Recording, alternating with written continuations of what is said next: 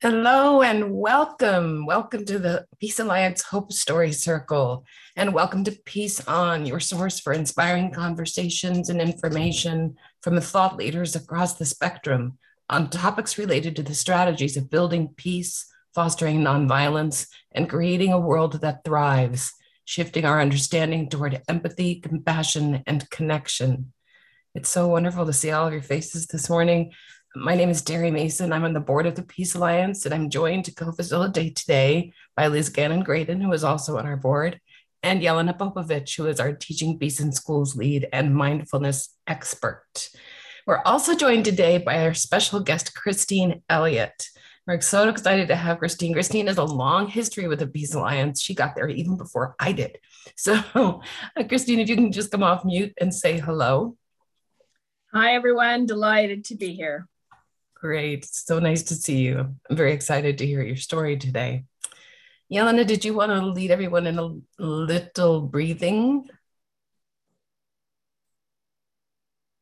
Yeah, Terry, we will do some, after Christine talk, we will do some grounding practice, but just for kind of letting us all arrive at the same place here, at the same Zoom call, and for all of you that are joining as a podcast, just taking some centering breaths, comforting breaths together. And maybe taking 5 breaths like that, and I can guide you into something I guide my students in. It's just taking 5 with tracing fingers, if that is something you want to try on for today. If not, just take 5 breaths on your own. But basically, you will just inhale and trace your finger up, and then exhale. Trace it down. So inhaling up and exhaling. Just inhaling and exhaling. Feeling our breath in our body.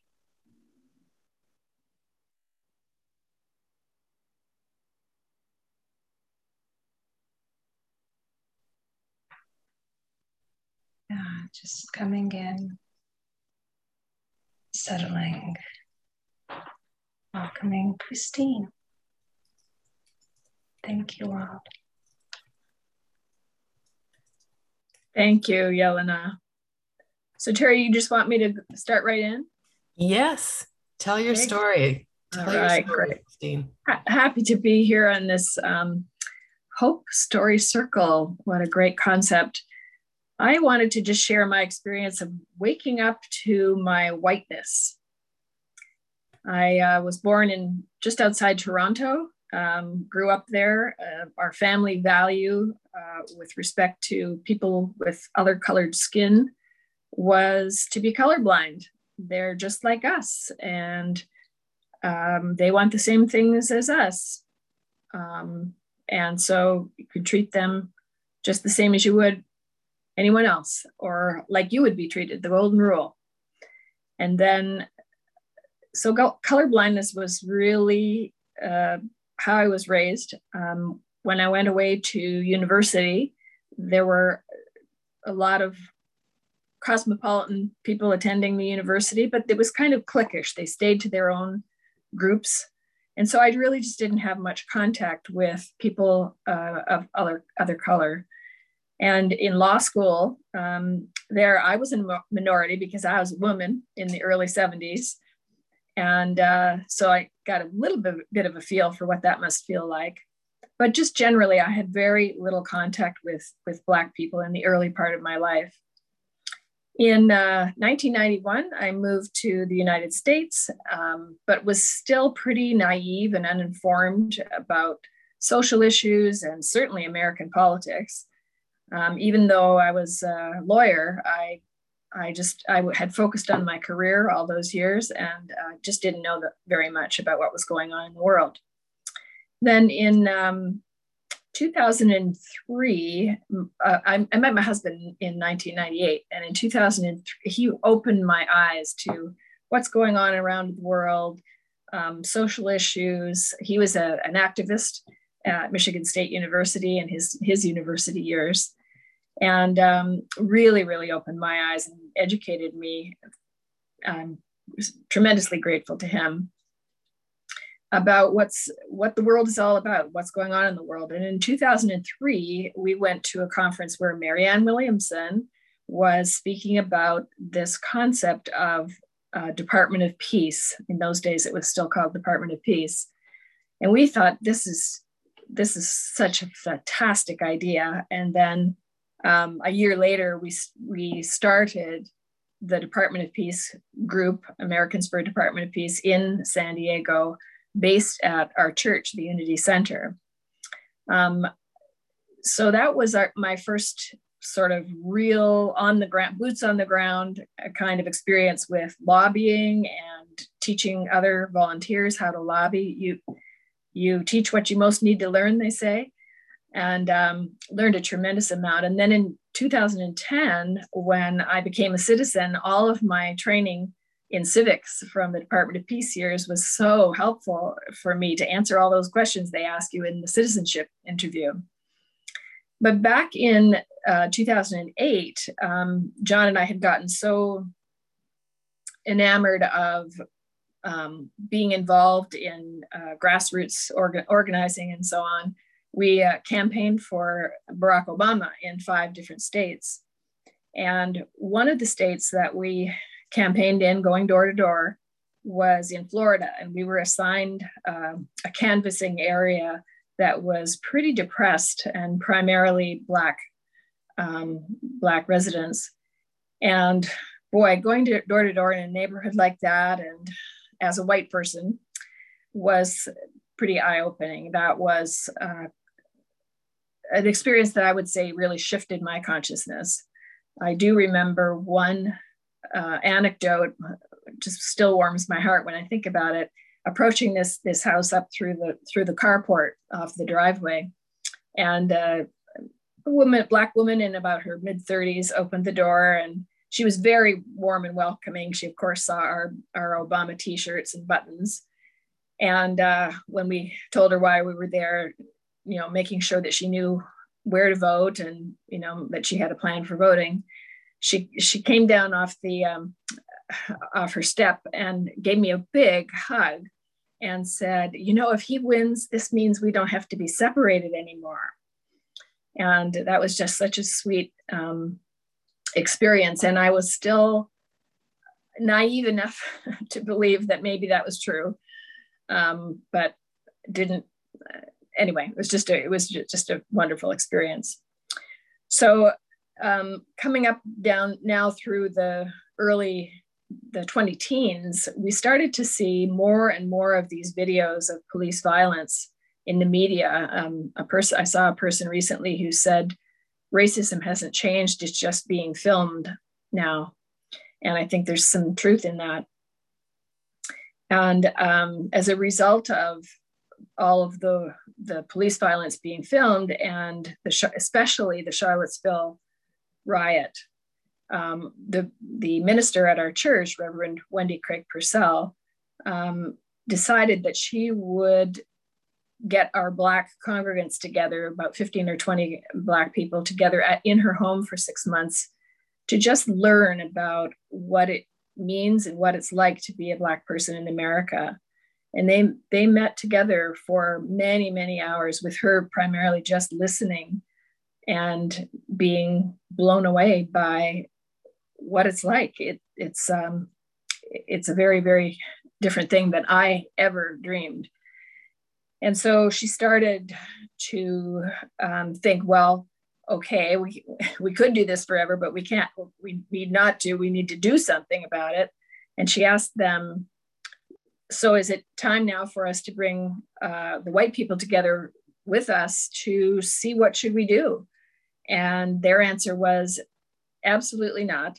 The white people need to meet on their own and learn about what we've just told you about, but it's not our job to educate the white people.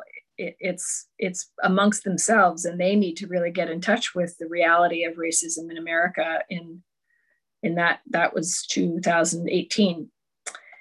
And so that's what Reverend Wendy did. She brought together the white congregants, and I was one of them. And we studied together for 4 months, twice a month for 4 months, and just learned so much about how our history books don't really tell the whole story. I'm sure all of you are familiar with that. And how systemic racism is embedded in all of the institutions in America. And I have to say, I was blindsided by my own ignorance about the Black experience and about the privilege that I have as a white person to navigate through the world, with an Anglo name like Christine Elliott, for college applications, as opposed to something like Tanisha Washington, who they might think twice about an applicant with a different sounding name like that. So that's just a tiny example of all of the advantages that I realize I have had as a white person growing up. And I guess I felt angry and betrayed about how I'd been fooled by my socialization and my education. And just so much has been left out. So much has been left out and whitewashed. And I was embarrassed and humiliated that I just really knew so little. I didn't even know what I didn't know. The good thing is that I came out with a new compassion and respect for people of color. And, emotion can be a great motivator. And so one of our white congregants at the Unity Center came forward with seed funding to start a new nonprofit that is called the Anti-Racism Institute. And I was invited to be on the board, which I do now. And that's my main thing that I do in life as a retired person. I have that opportunity. And we provide programs primarily for white people to learn and mirror my experience and the experience of all the other people who were in the white ally group. And it moves people from an awareness of what the racism problem really looks like and really is. It naturally takes them into the same kinds of emotions that I experienced. And then in the second part of the program, we have each participant identify a racial equity project that they will do out in the community, that they get going in the community. So it's awareness, literacy, and action. And it seems to be appealing to a lot of white people who are in exactly the same position I was in, and who are wondering, yes, it's terrible, but what can I do? And so it does answer that question for them. So I'm excited about that. And it's hope in the sense that this journey has taken me down a road of, oh my gosh, I didn't know what I didn't know, to, oh, now that I know, this is way worse than I ever dreamed, to I'm now doing something. And so that's it. And I had a great experience last June 19th, which most of you know is Juneteenth here in America. And I went to get my lunch in a Subway store, and there was only one other customer there who was a Black guy. And we both, of course, had our COVID masks on. And I said to him, "Oh, happy Juneteenth." And he was so surprised. He actually took a step back. And although I couldn't see the expression on his face because of his mask, I could see that his eyes were smiling. And he said, "Thank you. That's unbelievable. I'm actually going to put that on Facebook." And he pulled out his phone and he put the anecdote on his Facebook page. So that was pretty sweet. So that's what I wanted to share with you this morning, and been my journey, and not an easy one, not a comfortable place to be, but I think many of us in America need to get comfortable with being uncomfortable before we're going to make progress. Thank you. Thank you, Christine. Thank you for your story. I think that Yellen is going to lead us in a meditation before we go into the breakout rooms so that we can get comfortable with being uncomfortable. Yelena? Thank you, Terry. And thank you, Christine. One thing that when we were talking about, and I see that Terry posted on the website of the Institute, and I know yesterday you mentioned a couple of resources, books and guides, and I think it will be helpful to include that as well. I actually want to name a particular resource that has been really helpful for myself is Resmaa Menakem work of and book My Grandmother's Hands.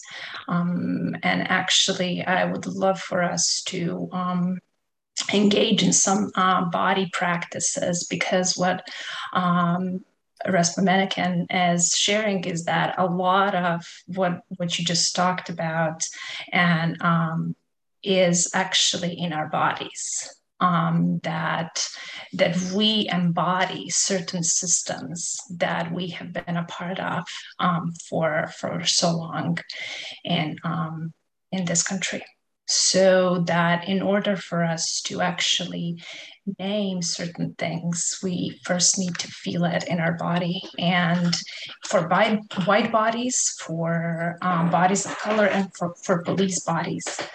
So I want to actually invite us into a practice to just get in touch with your own body, and perhaps find a way to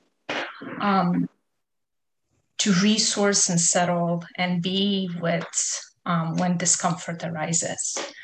So just take a moment to feel your body first. Feel your body, whatever that is. Is your soles of your feet touching the ground? Can you feel your body sitting? Or if you're standing, can you feel your body standing?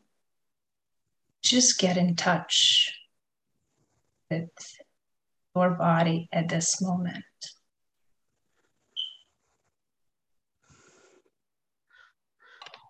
And if breath is accessible to you in this moment, you might feel your breath as well. And if not, just stay with these touch points of feet on the earth.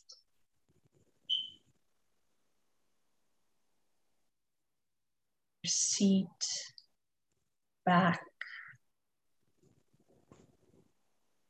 So much is in our bodies instead of our minds, words.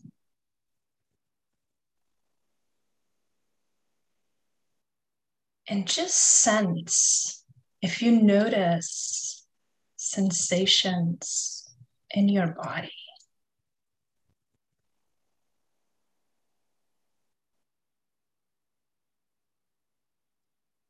Any tightness or openness.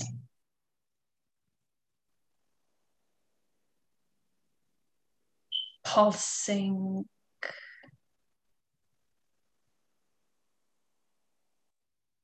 Perhaps your heartbeat.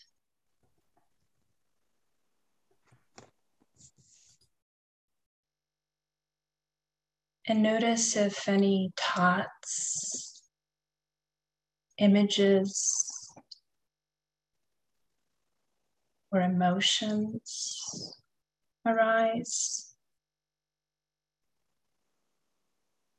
Just notice without responding in any particular way. Just notice what is present in your body at this moment.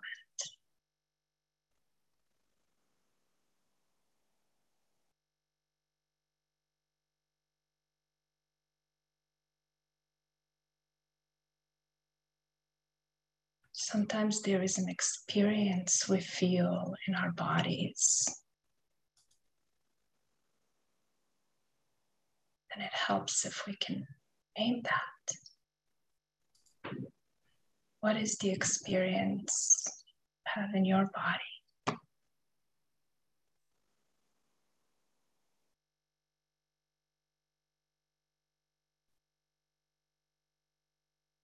And if there is any part of your body that feels tightness, soreness, or any discomfort, any strangeness, simply put your hand there.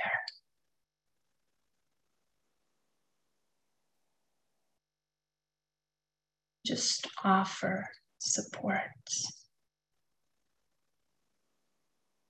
offer care.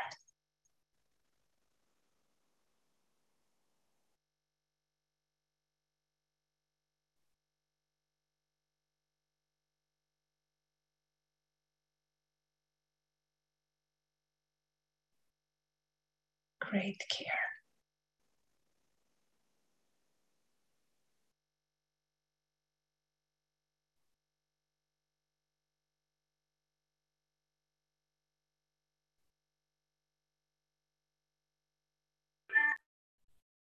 Perhaps again, feel your feet on the floor, seat,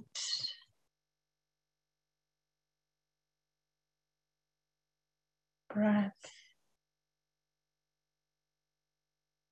and you to gently open your eyes if they were closed, and back to the group. So to guide us in Kyrie. Thank you all for listening. Thank you, Yelena.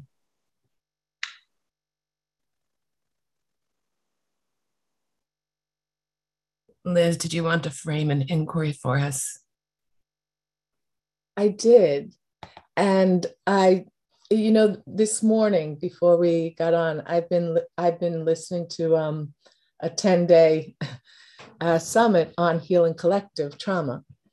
And the conversation I was invited to listen to this morning was between a man named Thomas Hübl and a woman named Krista Tippett.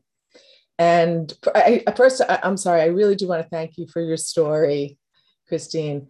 And as I was thinking about the framing of the story, part of the conversation I was listening to this morning informed it. So I just want to share something she said, because here we come here, regularly to engage in these deep conversations.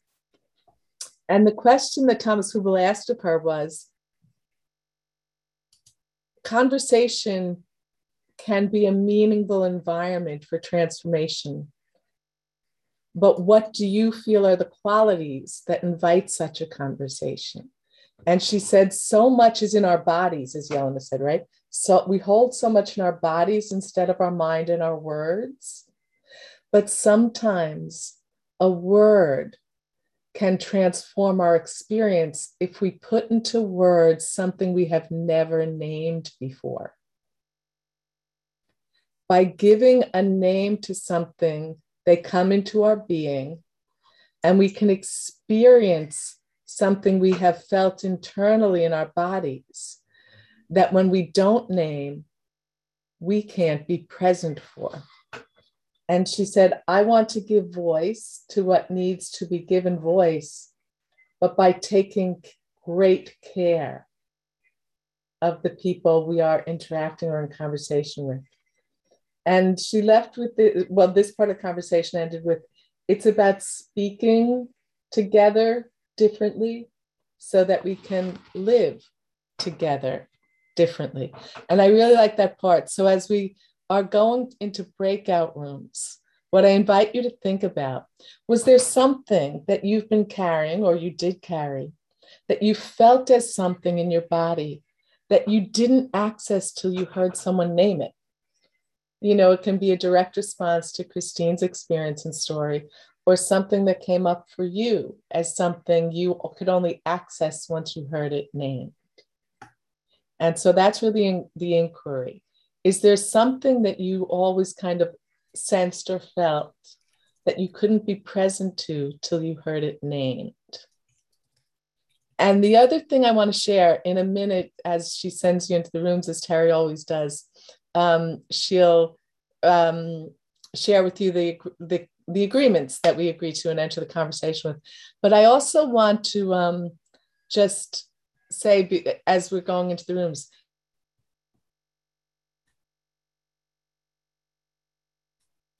feeling on conversation or the thoughts of entering this conversation in a small group sends you beyond discomfort to a sense of overwhelm, we invite you to remain with us in the large group instead of going into the smaller groups. Okay, so Terry, would you like to share our common agreements? Sure. So the agreements that we have when we go into the breakout rooms, for those of you that haven't been with us before, we're going to go into breakout rooms for about 15 minutes or so. But the point in the breakout rooms is to listen with your heart, to speak with your heart, to say just enough, to make room for everyone to share. And if you don't feel moved to share, to give the gift of listening.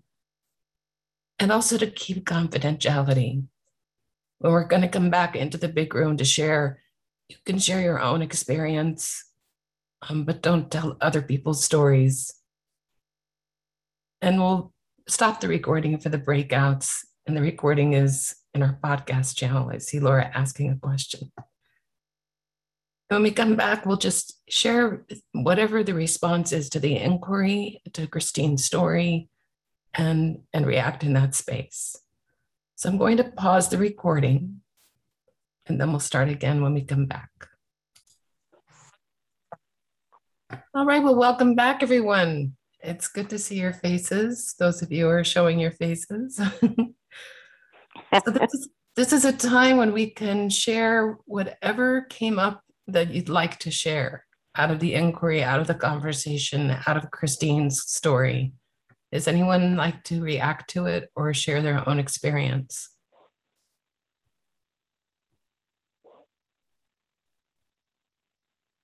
You may unmute yourself and speak.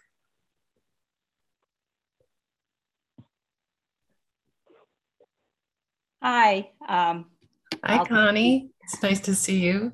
Nice to see you. It's been a long time. I know. I was part of the original group. Hi, Christine.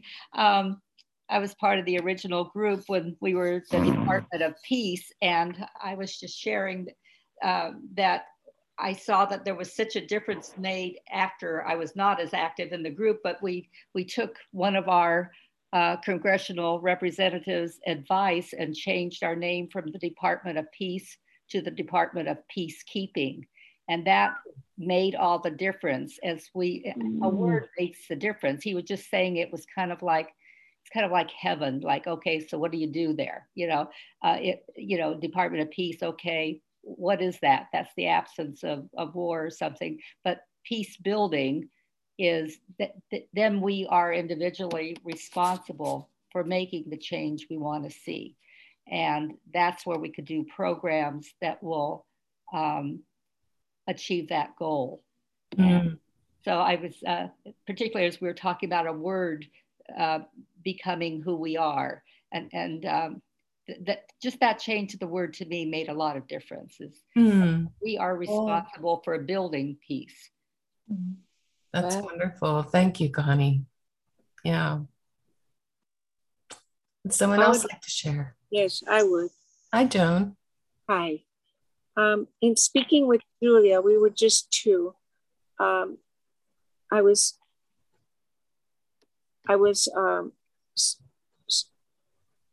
surprised a little and pleased. She's a Texan, and as a Northeasterner, I was delighted that she's in this group. I was a little reactive, I admit, and she also shared with me that she has a Black grandson, and that he doesn't feel the angst that we have around racism. And she worries that he may be in denial. For myself, I live in two countries. I'm a citizen of Costa Rica as well as the US. And I've been in Costa Rica far longer than I've lived anywhere, actually, almost 50 years now. And it's a very mixed culture. We're all different colors. I'm the one who stands out. I'm like in the minority. However, I'm very keenly aware of how horrible things have gotten here and aware of every killing that has gone on. And I was telling Julia that I'm trying to read Caste by Isabel Wilkinson and finding it so horrendous that I don't know if I can finish it. I knew, who doesn't know about slavery, but the torture that was imposed on these people, it's more than I can even fathom. And I was also horrified to learn, as someone raised as a Jew in a Jewish family, that the Nazis based their politics toward Jews on our very own politics towards Blacks. I mean, it's so shocking and so revolting. But what I want to share with the group, because I'd love to have some feedback, some education, if anyone has ideas for me. I live in a lovely little liberal bubble called Asheville, North Carolina. Everybody's healthy, everybody's open, everybody's broad-minded, everybody is great. But we hardly have any Black people. However, politically, we've done all the right things. The city council has voted across the board 100% for reparations. They've taken down a monument to the first governor, who was a slaveholder, of course. And my frustration as an individual white woman is how can I bring Black people into my life? Just don't. I would love to, but I don't know how. And then my second thought is, would they even want me in their lives? How do you what? I didn't hear the. How do I become a friend to another Black woman of my age or whatever, of somebody that would have an interest? I have one Black friend from Jamaica, and she lives very far away. She's visited me a few times. We don't see each other hardly at all. I did manage to see her in New York briefly, recently, but we met at a yoga center. I'm from Bermuda. I'll be your second friend. Thank you. I can't see you. I can't see you. Where's your face? Can we see you? Are you on a phone? Oh, no. I just didn't have a chance to put on my face this morning. I want to see you. I will the next time. There will be a next time. Okay. Thank you, Phyllis.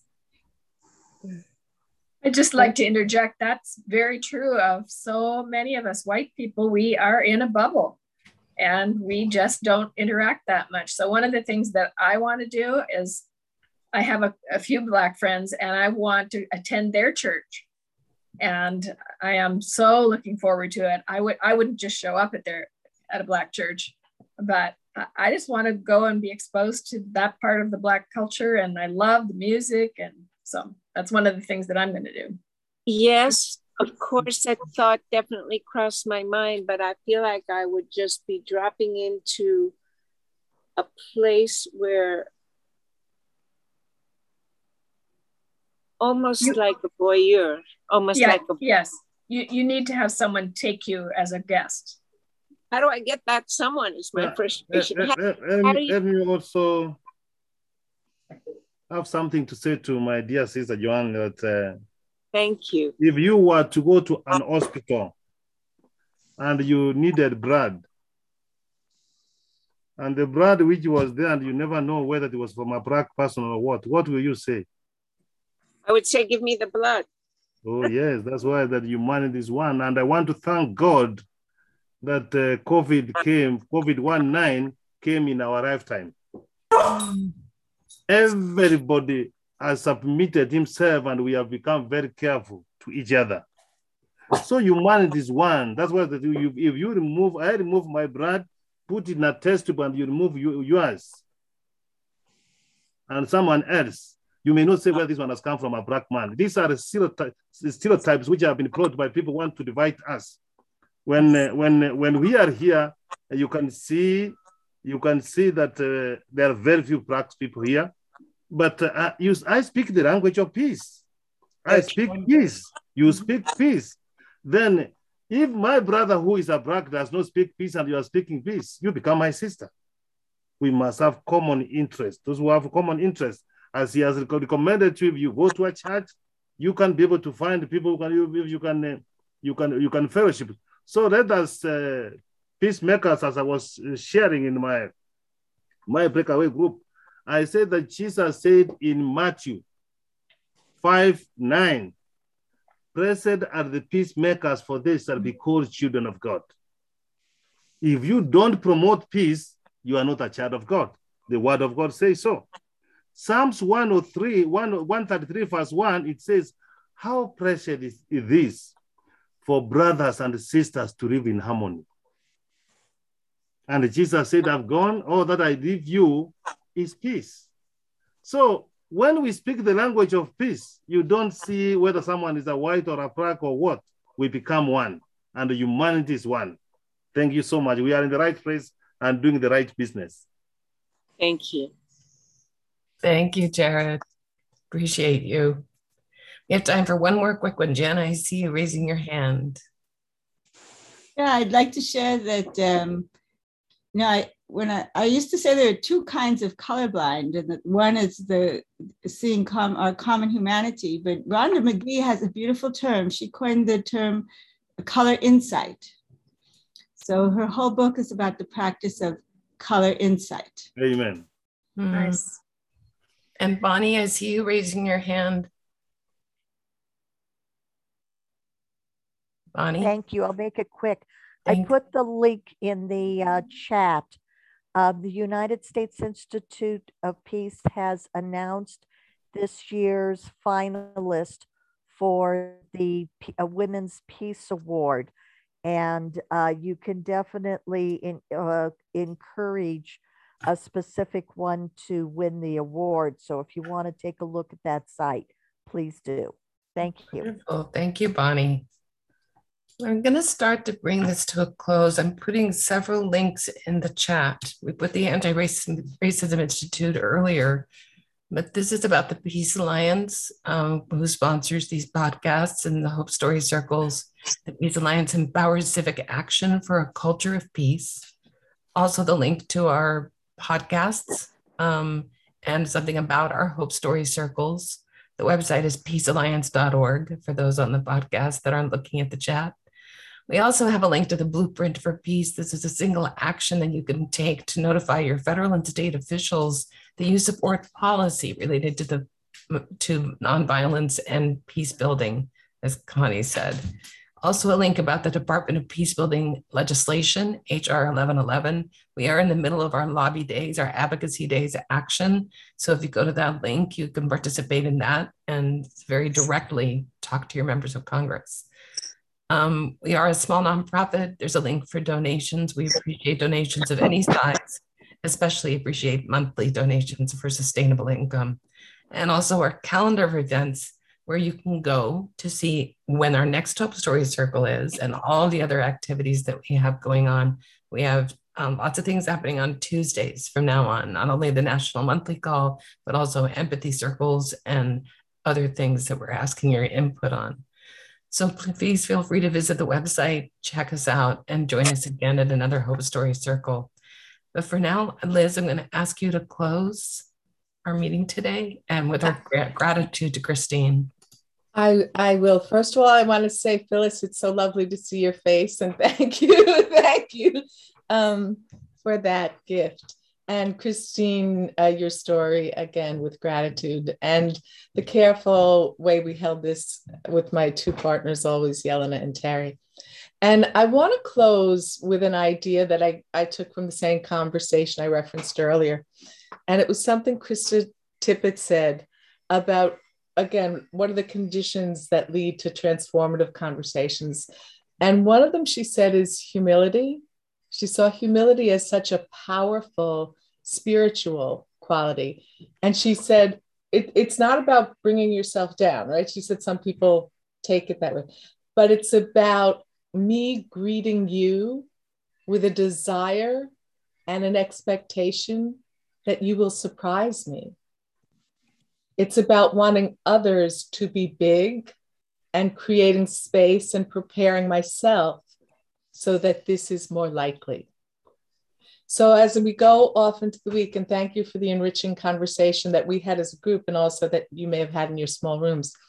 I'd love us to kind of think about that as we walk through and encounter people, right? A couple of people shared moments, including Christine, with surprising moments, right? And so to kind of consciously cultivate that humility about when I meet with someone, to just have this expectation they may surprise me, but by preparing yourself, that you're open to being surprised. So I want to thank you guys all so much, especially Christine. And as we move forward, remember everyone's words and holding this space and one another in a very dear way. So we'll see you again in 2 weeks. And just thank you, everyone. Feel free to unmute yourself to say goodbye. Thank you all. This was wonderful. Thank you. Peace, and thank everyone. Thank you so much. Thank you for the chat, Phyllis. Thank you for joining us today at Peace On. We hope that it inspires you to engage in dialogue in your larger community. Peace On is brought to you by the Peace Alliance, found at peacealliance.org.